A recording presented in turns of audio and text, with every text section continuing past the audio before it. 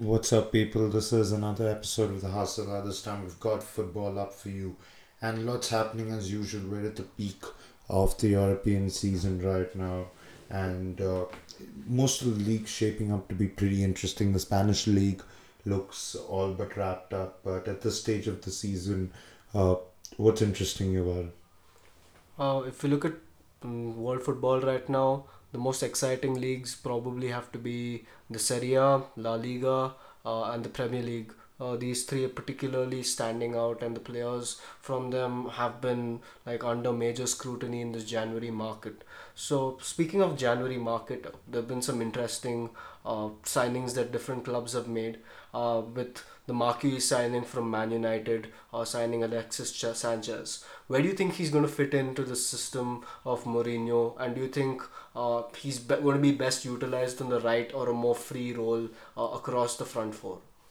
So I don't see him being played as the second striker only because I think Mourinho is a little reluctant to do that. He wants, and I think he needs Romelu Lukaku to try and have that space for himself in that box rather than try to play off or with Alexis Sanchez in there, considering his one-touch skills are not the best. I think the one issue that United have needed to address over the last few years, especially this season where they're playing so many balls from out wide, so much of their creative play is dependent on the wide play. And with the left, I think they have that sorted with, Martial and Rashford coming in. But on the right, that's the problem.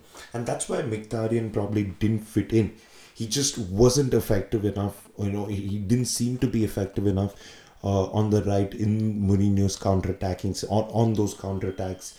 At least what Sanchez gives you is that injection of not just pace but that ability to beat defenders, to be able to create that space to allow better passes from out wide. Because from the right, at least I think the delivery or chances coming in from the right into the box this season have been just mediocre in general. I see Sanchez in that side not just for his finishing ability, but I feel like a playmaker a winger slash playmaker was exactly what United needed right now. And I know I would have, in other circumstances, if there was a lot of money involved, I would have said nah, probably. But I think the fact that it wasn't working out with Mkhitaryan for a lot of reasons, and the fact that it was a straight swap and no money was involved at all, and you're getting one of easily a top 10 Premier League player for sure. Um, I think any United fan will take that. So, I think the more interesting question is where Mkhitaryan fits in at Arsenal, and we're still not sure if Aubameyang comes in there or not, because I think that will affect how Mkhitaryan fits into that system as well, whether he plays out wide or in the hole. But I think that's a more intriguing question of how Mkhitaryan, kind of settles in with that Arsenal squad that's under a lot of pressure right now. Uh, I think what you were saying, like, relatively does make sense, and Sanchez will be eased into the fold. And given he already possesses the experience and he's shown at the highest level that he can succeed, it's a matter of time before Mourinho's really it's a matter of time before Sanchez is employed in a way which Mourinho would like to play in Champions League. So it's going to be interesting to see. But like coming back to United and their signings, I was going through a couple of prospects, at a defensive midfield position because of Michael Carrick's retirement at the end of the season, right? I think the United really need to be able to solve the problems there and get like a very good box-to-box midfielder. So right now, there is someone called Milinkovic Savic in Lazio, and he's an extremely exciting attacking prospect. He's a box to box midfielder, and he possesses a lot of skills. He's very good in the air, he's physically good, he can take a shot from a distance, he can create for himself. And if he's paired up alongside Paul Pogba, I think that will really bring out the best of him. Because, as you know, when he was in his Juve days, he had an Arturo Vidal to play the box to box role, and probably with that, and with the Sanchez, I think United would have a really good squad and probably they could challenge for the Champions League. But this position is relatively open, so I guess there may be others in the market. Anyone of specific significance on your mind? I don't think for now. I think a midfielder is always going to be on the radar long term, but that's happening in the summer. The replacement to Michael Carrick is definitely coming in the summer, and it will be someone world class. But I think Mourinho, I get the feeling Mourinho is done with his January spending. But a quick word on Chelsea Football Club, because we're at a precarious time in the season where oh no, we're heading into the crunch time, at least of the season. Champions League fixtures, a huge Champions League fixture for Chelsea. Uh, they're having massive issues in front of goal. And clearly that's evident. Consistency is becoming a problem as well. Conte is seem to be getting tactically beaten far more often than he did last season, and after all of that, it's clear that Chelsea wanted someone this January, right? They've been linked with a lot of people. The problem is those players and their profiles are just so unlike Chelsea Football Club, whether it's Andy Carroll, Peter Crouch, uh, Edin Dzeko now, who apparently it's almost a done deal. But my theory is Abramovich is just broke, but it's not looking very, very good for Chelsea going into the last few months uh, of the season. Do you think they need to change anything? I think Chelsea are in a position in which they can't change much. Yeah, as you said, those strikers they're linked with, they're probably just gonna get like one of those strikers and play them off the bench as more of a squad player, as more than anything else. But coming back to the point of them lacking consistency, I think this is because of many ins and outs in the team. Hazard has been a constant, and obviously Hazard has been their best player. But apart from that, I think Willian has done a very good role whenever he's been in the team, and he's not played enough Premier League minutes if you look at it. And Morata has been pushed into these games without that experience, and even though he grabbed a couple of goals in the starting of the season, he sort of slowed down, and teams are able to figure him out and defend against him. So yeah, Chelsea do have a lot of problems to solve. Conte really needs to sit down with the board and decide whether or not they really want to splash for that player that they really need in midfield or not. Like, otherwise things are not really going to go well from this position, at least, because we know that Conte may be on the move this summer, and Chelsea really need to be able to capitalize on their position right now. Given that, like, the fixture list is just insane. Like, through the Champions League period, they probably have like the most difficult fixtures among any top five European club. So they have a very daunting task ahead of them, for They have sure. big 2 months ahead for Chelsea and Arsenal. I think Arsenal in a similar position now. I think after this sale, there's a lot of pressure to get them, in order for them to get it right. So we'll see there what happens with with respect to the Spanish league. It's as good as done right now.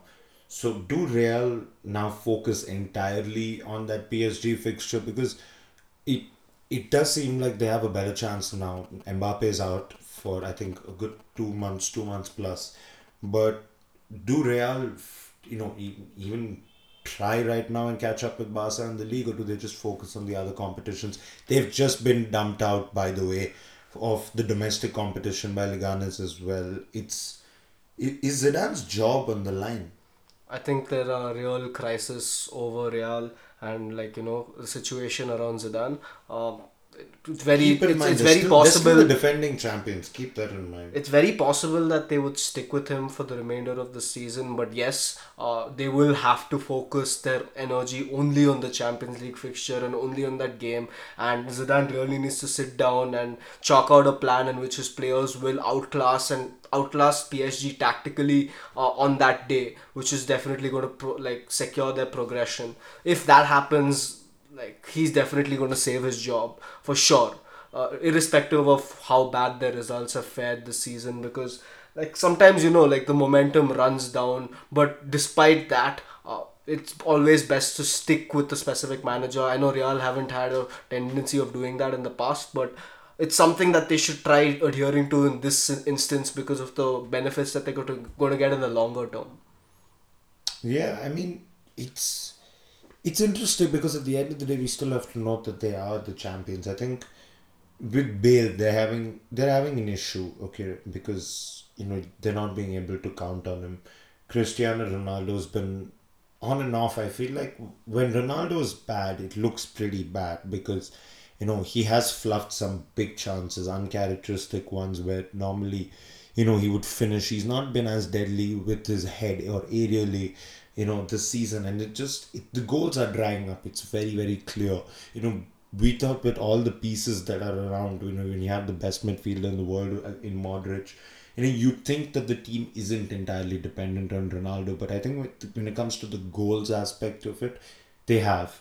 And, you can see that it is a major difference, in the way they were scoring, in the manner in which they were scoring goals and how hard they had to work to score their goals. I think defensively, they're still fine. I think that they've looked pretty okay, but they've been wasteful in front of goal. You can see that they're feeling the pressure, and they're making mistakes that they just wouldn't have made, uh, last season. And Barcelona have gotten better. Credit to Ernesto Valverde. They've picked up, they've built, they've capitalized on the momentum that they took after the Clasico. And we talk about City running away with the Premier League. I think the Spanish league is all is all but done right now. Barcelona are taking it this year, for sure.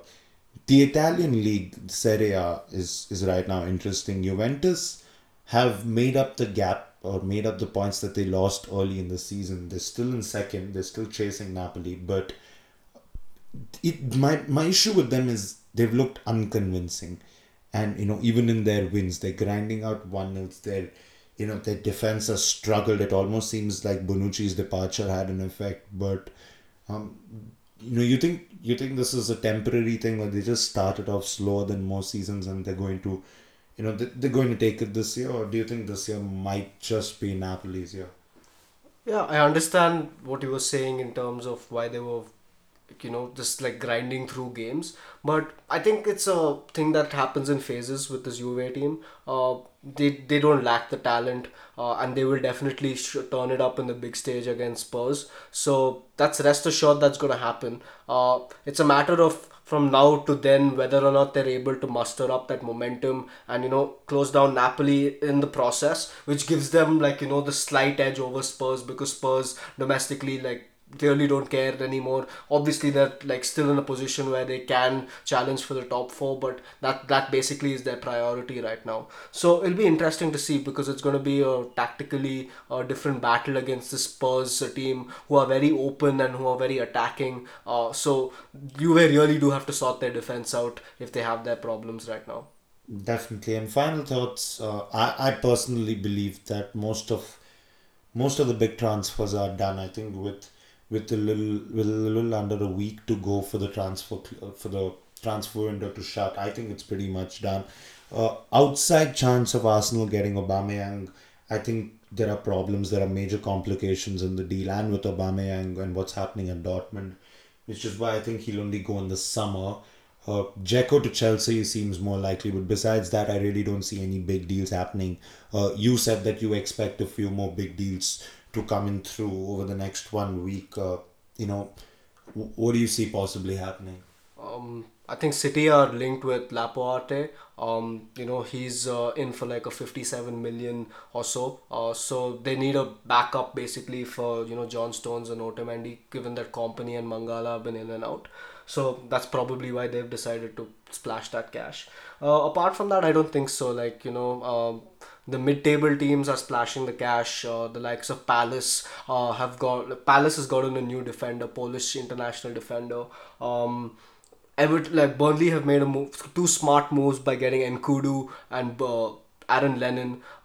Everton have gotten Tosun and Walcott. So a lot of these mid-table teams are looking to capitalize their position and like over the next couple of games, really build a gap, because right now it's not very close. Like from the gap between 10th place and 20th place is still pretty close, so teams are looking to really get out of that zone. And you see these managerial scares, which is interesting because Watford recently just removed Marco Silva, and that was very appalling considering the results that he achieved in the starting of the season. In fact, you and I spoke about this Watford side and we were very impressed about it.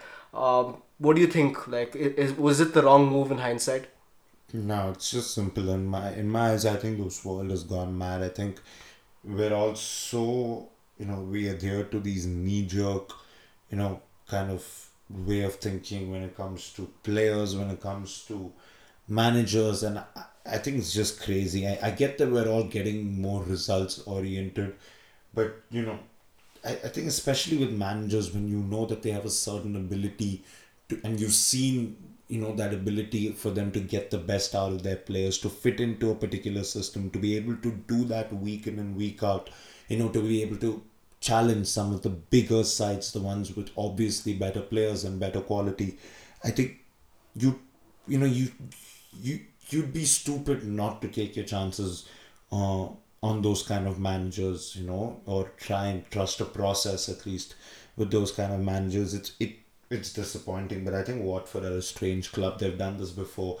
They did this with with Sanchez Flores as well, and I honestly don't get it. But and for them to blame Everton for this, what I thought was even stupider, to be in my eyes, because Marco Silva doesn't seem like that kind of guy. But you know what, like, we clearly don't know what goes on behind the scenes. All I can say is, uh, you know, we're just becoming so dependent on these knee jerk reactions. It's crazy, and there's nothing, there's no other word that you can possibly put across to define it. Anyways, this has been a really fun episode. Discussing football with you is always very, very interesting. We'll have basketball up in our next episode. Stay tuned, guys. This is The Hustler.